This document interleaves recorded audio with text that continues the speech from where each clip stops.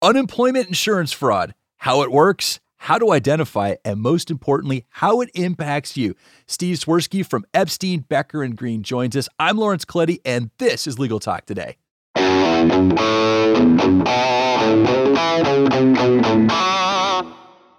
Welcome back, listeners. Thank you for tuning in and being here with us. We're going to jump right into our episode. But first, got to thank our sponsor, Nota. They're powered by M&T Bank because you went to law school to be a lawyer, not an accountant. That's 100% right, by the way.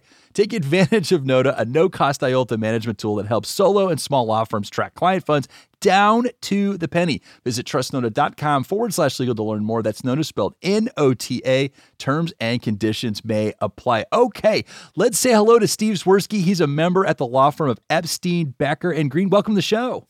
Hey, thank you very much. Pleasure to be here. Absolutely. Thank you for jumping on with us. You know, Steve, you wrote this article that I read at your law firm. It was titled Unemployment Insurance Fraud, U.S. Department of Labor Launches New Online Resource for Victims.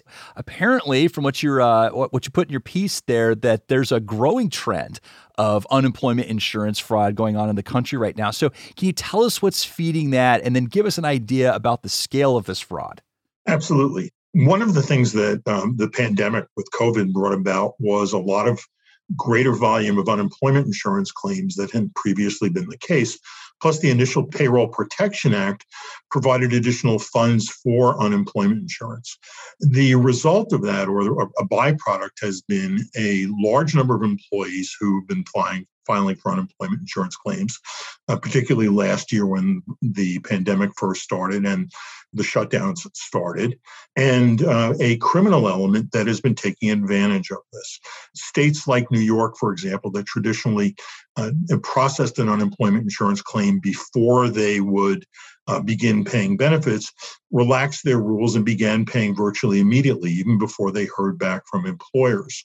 And in early March, according to the New York State Department of Labor, which is the agency that administers unemployment in New York, they had identified more than 500,000 fraudulent unemployment insurance claims, and they had estimated that they had paid out benefits on those claims of approximately $5.5 billion. Similarly, in California, officials there have identified at least $11.4 billion in fraudulent unemployment insurance claims, and they've stated that they suspect that there may be an additional $20 billion that has been paid out in California alone. This is not limited to those states. This really is across the country. Wow. So big problem fed in part by the vulnerability of the urgency to get these funds out. Wow. That's really interesting. So let me ask you this. So just the function of this fraud to kind of explain how it works, so how does the fraud work? What specifically is stolen? And then who are the victims when this fraud occurs? Well, the victims are everybody. The victims include individuals whose information has been stolen. Typically, it's information that's on the dark web from prior data breaches, data thefts. It is taxpayers because a great percentage of the amounts that are being paid out on these fraudulent unemployment insurance claims are coming from tax dollars or government money, and employers who are being billed in many instances for the amounts that are being charged to their experience ratings on claims that were filed not by employees who were laid off or terminated, but by criminals using the identities, so the names, the social security numbers, addresses, and other personal information of employees. The claims are being filed not just in the names of people who actually were laid off or terminated, but many of these claims are being filed in the names of employees who haven't missed a day of work since COVID started. So it sounds like both employer and employee are impacted by this, Steve. And so what signs can they be looking for to determine that there's a possible fraud that's been committed? So employees should look for notices from the State Department of Labor, from the Unemployment Insurance Division, telling them that a claim was filed in their name or that benefits are being paid out, or something else that suggests that their name and information are being used for unemployment purposes. That's a red flag. Employers receive notices from the state anytime a claim is filed. So they should be tracking the claims that come in to see whether they align with people who have separated from employment or had significant reductions in hours who may qualify for benefit. Employers should also be looking at the quarterly statements that they receive from the state departments of labor that will essentially be the employer's bill for that quarter and see if they vary significantly from what the employers receive in a typical quarter. One other thing, an individual, if unemployment benefits have been paid to them, they will receive a form called the 1099-G from the State Department of Labor that will essentially report the income to them of the benefits that were paid. If you didn't receive benefits and you receive a 1099-G, you can tell that you've been a victim. If you suspect that this fraud's been going on, you see one of these signs, Steve, what authority should you be contacting to report these events? There are a number of sources and number of places that individuals and employers should go with this. Certainly one is the state departments of labor that administer unemployment. Most of them have established reporting procedures on their websites where individuals can put their own information. They can also sometimes check to see whether claims have been filed in their name. They should let law enforcement know. For example, many DAs and attorneys generals have set up separate units that are dealing with unemployment insurance fraud because of the magnitude since COVID began. They should also check the IRS website because there is a process for if someone's received a 1099-G with instructions as to how they handle their taxes. And finally, they should look at the Federal Trade Commission's website, which has information about protecting individual consumer and individual credit and making sure that employees' credit history is not damaged as a result of this fraud. In your article, you mentioned that if you're a victim of unemployment insurance fraud, you might also be the victim of other crimes. So what other crimes might there be related to that?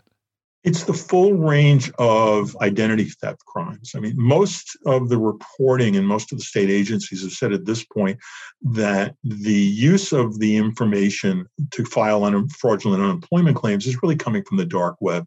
It's the result of prior data breaches elsewhere. And essentially, this is a ripe opportunity for fraudsters to, file claims and get checks sent to them by the government or money deposited. But it really is any of the things that you would typically think about in terms of identity theft. So it can be damage to your credit. It can be people opening bank accounts or more likely opening loans or credit cards in an individual's name using that same information, name, address, social security number. And that's why the FTC site is a good place for a consumer or an employee to go. Tax implications. Now, you mentioned the 1099-G, and so as I took it reading your article, that means that essentially you're going to be paying the government taxation for the privilege of being ripped off. So if you start to notice this, what are your next steps with the IRS or maybe your state taxing board?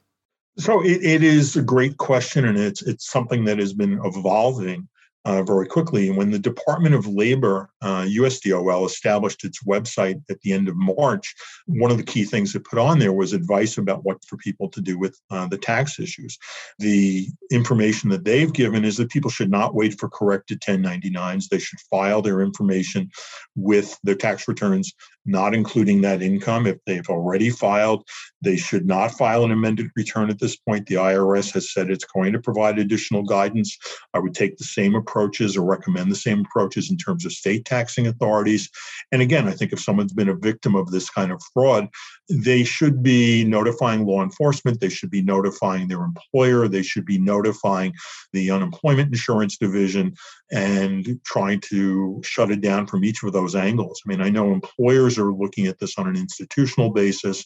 Employers are trying to get this information to employees so they have some heads up about what may be coming and how to deal with it. All right, now I want to close it out just talking about the nature of this crime. So I'm thinking felony here, but it seems like it has a federal component, a state component. And so I guess, Steve, what kind of crime is this? So I'm not a criminal lawyer. I'm a labor and employment lawyer, but I will tell you I've had more exposure to unemployment in the last 14 months than in the past 40 years. It is a crime on, as you said, the federal level and the state level. It is fraud. It is theft. It is counterfeiting in some cases.